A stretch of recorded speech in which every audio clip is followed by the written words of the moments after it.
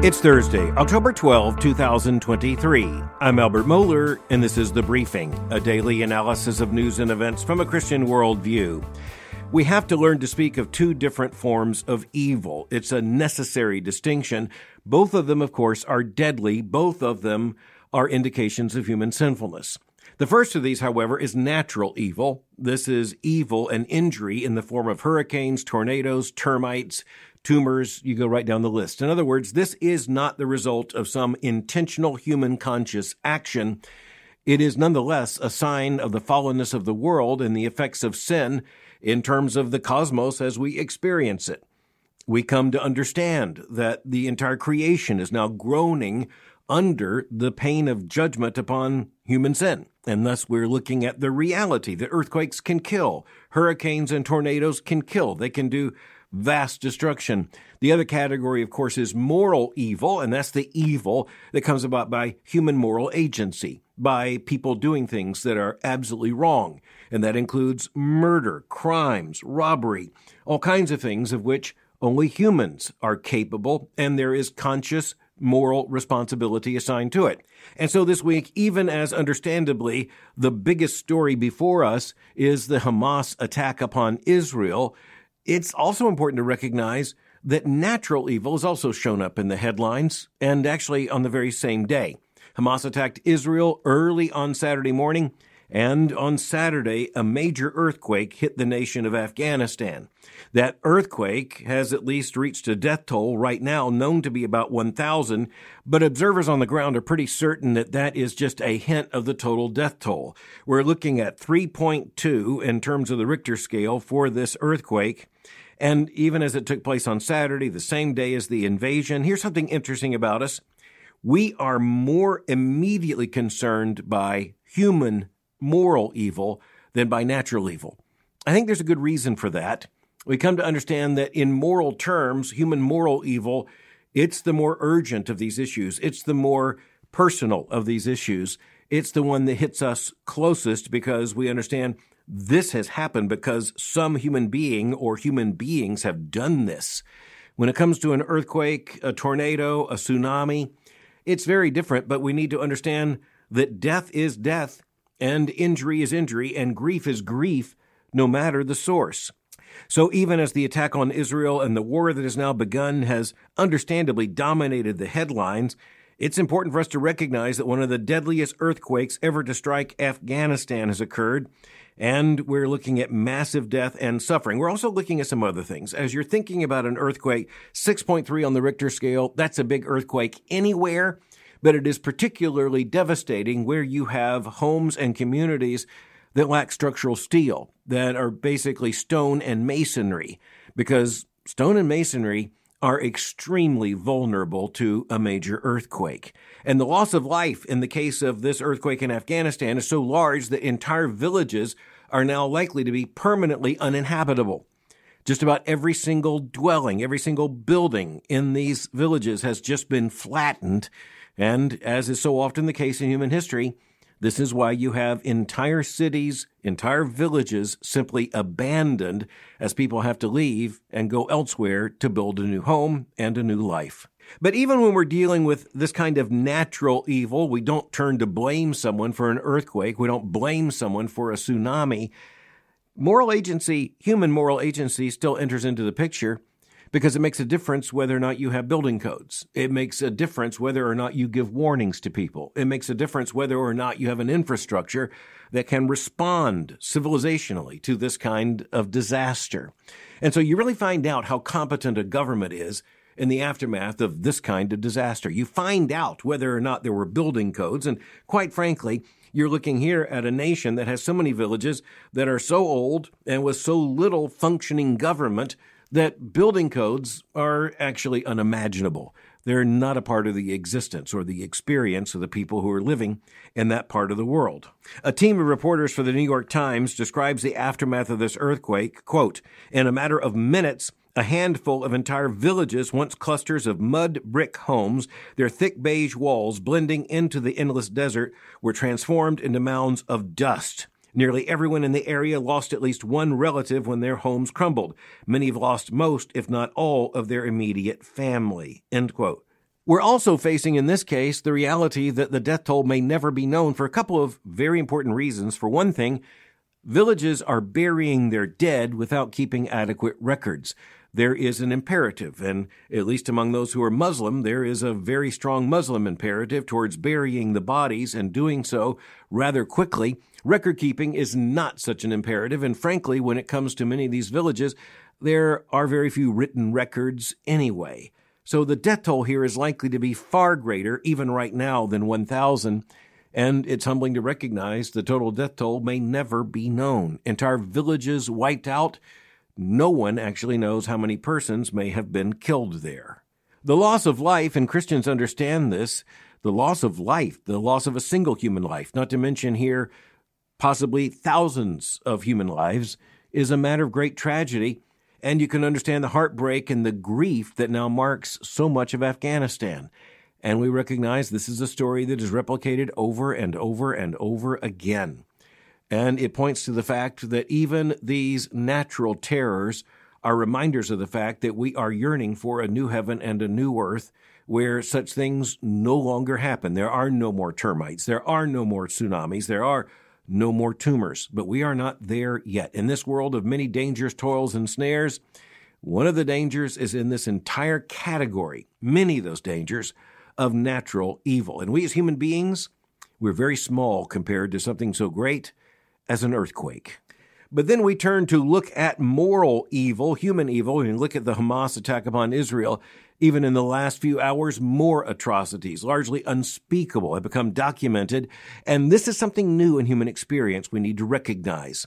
The video evidence of the severity, the absolute abominable nature of the nihilistic attack by Hamas upon Israel, this is an attack that's quite different from what has been experienced before, partly because of the advent of smartphones, partly because there are so many people, indeed there are millions of people, who have immediate access to a camera and they can record videos. And so there is evidence in this case that has never existed before in human history on this scale. We also know, speaking of scale, that the attack upon Israel is now the most deadly undertaken against the Jewish people, any group of the Jewish people, going back to the Holocaust in World War II. So we are looking at modern civilization that thought it had advanced far beyond where the world had to come face to face with the Holocaust a half century ago and more. The reality is that now we know the human heart is still capable of this kind of grotesque, unspeakable, horrifying, indescribable evil. Developments there on the ground in Israel include the fact that a coalition government has been put together, and it is still headed at this point in terms of the senior leadership, and it's still led in the top leadership right now by the current Prime Minister Benjamin Netanyahu. The opposition party has representation. Without going into detail, this is a very important issue for Israel, putting together a war government, a coalition government that by its very existence says that at least for now, because of the urgency and the necessity of common action and a common political and national unity, all the political divisions that have so marked recent controversies in Israel, all of those now become secondary, tertiary. They are put way down the list in terms of priority. Defeating Hamas right now is the greatest priority. The other big development on the ground is, of course, the massing of thousands upon thousands of Israeli troops that appears to be evidence of the fact that a ground invasion of the Gaza Strip is imminent. That will be a major development, but it's almost impossible at this point to imagine that Israel could stop short of a ground invasion with major military effect. Prime Minister Netanyahu's made very clear that is the plan, but frankly, even if he hadn't said anything, the sight of all of those troops amassing for action along the border is a very clear, undeniable indication of Israel's plan. And at this point, the big issue is it's not just solidarity inside Israel, but there's a remarkable solidarity right now, at least in the world, because of the absolutely undeniable horror of the atrocities undertaken by Hamas against the Jewish people, including children, including mothers, including babies. The reality is that there is a remarkable amount of international commonality. Doesn't mean all, but it does mean, for instance, the United States and our natural allies are at this point pretty much in solidarity to defend the right of Israel to defend itself against this murderous onslaught, which is a direct existential threat to the nation. How long that lasts in terms of political support and solidarity, that's something else we're going to have to watch. But meanwhile, as we're watching these things, we need to turn to a development here in the United States and a center of controversy in the aftermath of the Hamas attack upon Israel. This controversy is not located on the West Bank. It's not in the Gaza Strip. It's not in Jerusalem. It is in Cambridge, Massachusetts, and its epicenter is the campus of Harvard University. The big controversy at Cambridge has to do with what happened and what hasn't happened, and certainly hasn't happened in a satisfactory form. What did happen?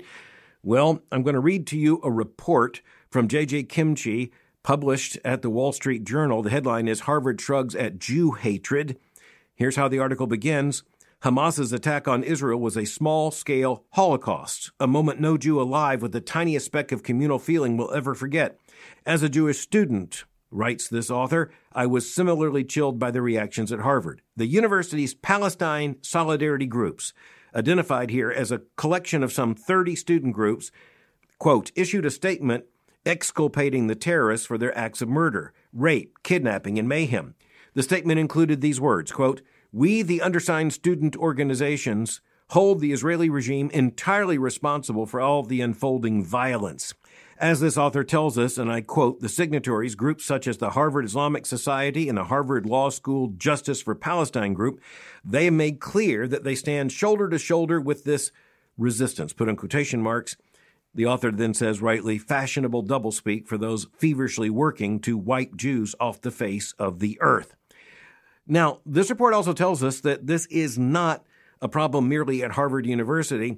We're told that some 50 student organizations at the University of California at Berkeley also declared what they described as their, quote, unwavering support for the resistance in Gaza, end quote. So let's just step back for a moment, recognize what we're looking at here.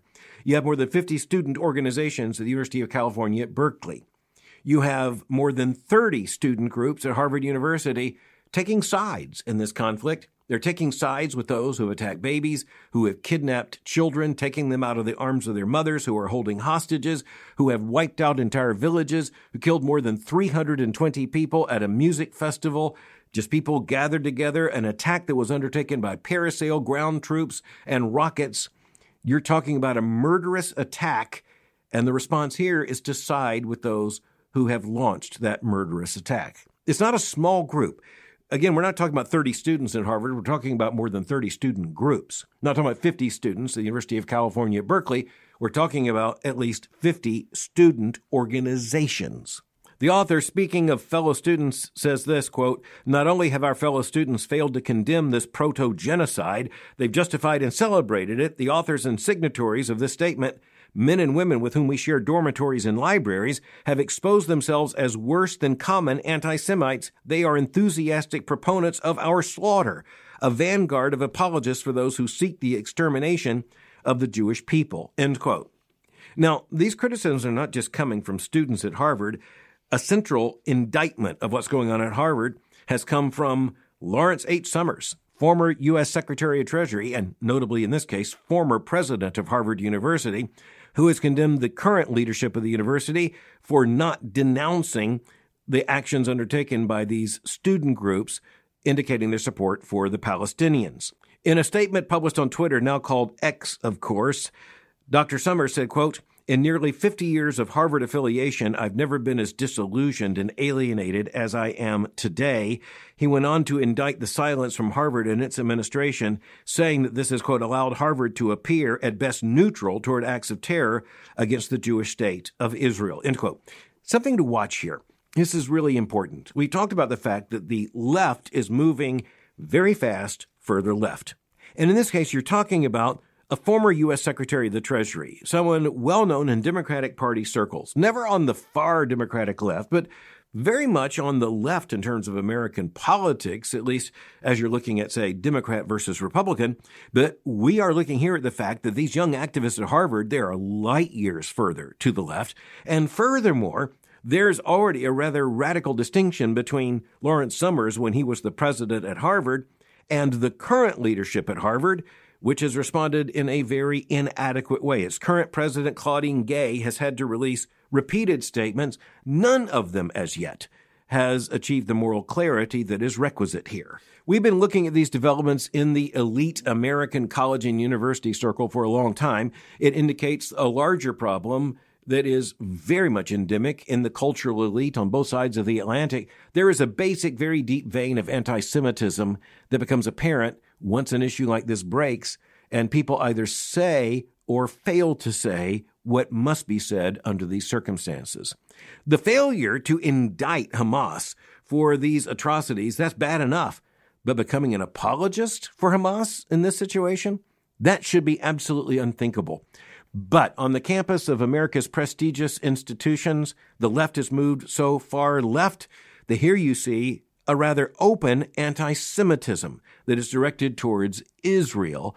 And we come to understand that at least a part of what's going on here is the claim that if faced with oppression, and there's no doubt, by the way, that the Palestinian people have been oppressed from many directions for far too many decades, but the analysis here is that the only thing that matters is the calculus between the oppressed and the oppressor, and if you can define a nation like Israel as the oppressor, you can find yourself justifying just about anything, including mass murder, genocide, anti-Semitic actions, even the murder of babies and the mutilation of their bodies. That's what we are facing here. Now, here's the other question.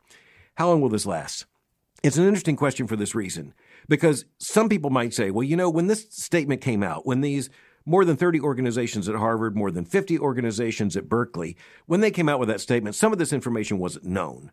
The depth of the depravity might not yet have been fully documented. Well, here's the fact. As of now, it has been fully documented. The evidence is irrefutable. Even international governments have recognized this. Even the mainstream media across the board, regardless of their position on many of these issues, they have had to honestly address the horror that has been inflicted here, the moral responsibility of Hamas. So has it led to any difference? There are some who may argue, look, this statement was dated before that was known. Well, okay, where's the new statement? Where's the clarification? Where's the moral correction here? The lack of that is absolutely astounding, but it also confirms the fact that these groups meant exactly what they said when they said it. And that should frighten us all. We'll be tracking these issues in days ahead, and that's going to be absolutely necessary, but it's also necessary at this point that we come back to the United States, go to Washington, D.C., where yesterday the House Republican caucus came up, although narrowly, in a divided vote with a nominee to be the new Speaker of the House. That nominee, and by the way, in this case, Steve Scalise, gained 113 votes. Jim Jordan of Ohio gained 99 votes, so 113 beating 99. That's still a very divided caucus. Nonetheless, the House Republican caucus will move forward, at least in days to come, in bringing to a vote on the House floor the election of Steve Scalise, Republican of Louisiana, as the new Speaker of the House of Representatives. Now, how many votes are necessary? 217. How many did he get in the caucus? 113. He is at this point at least 104 votes from being elected Speaker of the House. It is unlikely in the extreme that he will get one Democratic vote. So that means that somehow he has to come up with 104 Republican votes, and that's 104 votes he doesn't have yet in order to be elected Speaker of the House of Representatives. He has to get 217 others to vote for him. You add his own vote to that, that's 218. That's a majority in the House. You have a new Speaker. Steve Scalise, by the way, has served since 2008 in the House as a Republican representative of the 1st District of Louisiana. He currently serves as Majority Leader, very important political position in the Republican caucus. Will that be enough? Time will tell. Remember, it took 15 ballots to elect Kevin McCarthy of California, the Speaker of the House, just a matter of months ago. The House right now certainly does not want to go through that experience again. But there's another issue here we have to keep in mind. We are facing war, mayhem, challenges in the world. This requires an American response. That requires the House being functional. That requires a Speaker. So there is a worldwide focus on this election of the next Speaker of the House because a lot more than whose name will be designated as Speaker is at stake here. And the political and historical importance of this vote is now considerably more than it would have been just a matter of, say, a week ago. History changes, and thus priorities change, urgencies arise, And now the question is, will the House be up to meeting this urgency without dragging the nation through days of uncertainty? Finally, here in the United States yesterday was a National Coming Out Day, and of course that means coming out of the closet. It's a project of the Human Rights Campaign, a major LGBTQ activist organization. We're talking about it today not because this is such an important day on the calendar. It's just a very revealing day on the calendar. And an article by Julie Kratz, published at Forbes.com, helps to make clear why. Here's what's said in that article, declaring National Coming Out Day to be October the 11th, and then reading this quote, "It is important for allies in the LGBTQ plus community alike to celebrate inclusivity. In 2023, these celebrations are more vital than ever." Later in the article, it simply says, quote, "The simple act of coming out does more to change people's hearts and minds than almost any other action." Now, what I want us to look at here is that this is one indication of how moral change takes place in a culture. Because the orchestration of this kind of day, well, that's undertaken by just all kinds of groups for all kinds of purposes. But the big issue here is that if you're trying to drive a revolution in morality, a day on the calendar, in the case of the LGBTQ plus community, you got Pride Month, you got so many dates on the calendar, but National Coming Out Day, well, the effectiveness of it is seen in the fact there's so much media attention to it. And there's so many events related to it. And there is so much corporate responsibility that is attached to it, that is to say, in terms of employers. But here's one of the ways that moral change has taken place, especially on LGBTQ plus issues, but also the larger issue of, say, sexual morality, gender roles, and all the rest. The big messaging here has been carried on very loud platforms. The point here, well, coming out is a pretty good metaphor just in terms of those two words. Or to put it differently, what this makes very clear is that moral change, these groups are absolutely convinced, and they're right, takes place when forces are very loud, clamoring, demanding attention, because that eventually breaks down opposition. It makes it look like the movement is much larger than it is. It creates the impression of an enormous cultural shift, and that's basically how so many of the LGBTQ issues have advanced. Certainly it helps to explain how they have advanced so quickly. The argument here undertaken by the LGBTQ plus activists is that being in the closet and silent about these things simply leads to no good political result, no big moral change, which is what they're after. Being loud, well, that's very much what's going on here. And the media are absolutely complicit in this. And you're looking at the fact that magazine after magazine, article after article, newspapers, television media, streaming media, all of the rest, you would think the National Coming Out Day is a major cultural happening. Actually, it's a politically manipulated event, but we're talking about it on the briefing because it is a very effective, politically motivated event. Being very loud in making the demands about identity and social change in today's climate in the United States, this does lead to moral change. We need to recognize this. And that's one of the reasons why you see Drag Queen Story Hour and all the rest. And of course, there are drag parades to celebrate National Coming Out Day. There's also a very clear and intimidating message sent to employers to the business community, and that is you better celebrate National Coming Out Day or you're going to be targeted as the enemy. We need to understand that educators in schools are also being recruited to be cheerleaders here. I want to read to you one paragraph from this article. Quote, "Educators need to counter new anti-LGBTQ plus laws by introducing students to uplifting biographies of LGBTQ icons from LGBT History Month whenever possible. These celebrations should not rely solely on LGBTQ plus individuals to organize and educate others. Healing spaces like drum circles and community service outings at local LGBTQ organizations can also be great ways to celebrate." End quote. Drum circles? I mentioned that the cultural strategy here to bring about vast moral change is intended to be loud, but I didn't actually know that that meant something literally loud. Drum circles. Well, there you have it. They're not just going to beat the drum for this revolution in gender, morality, the entire structure of civilization. They're going to beat the drum in a circle, loudly. Thanks for listening to The Briefing. For more information, go to my website at albertmohler.com. You can follow me on Twitter by going to twitter.com/Albert Mohler. For information on the Southern Baptist Theological Seminary, go to sbts.edu. For information on Boyce College, just go to boycecollege.com. I'll meet you again tomorrow for The Briefing.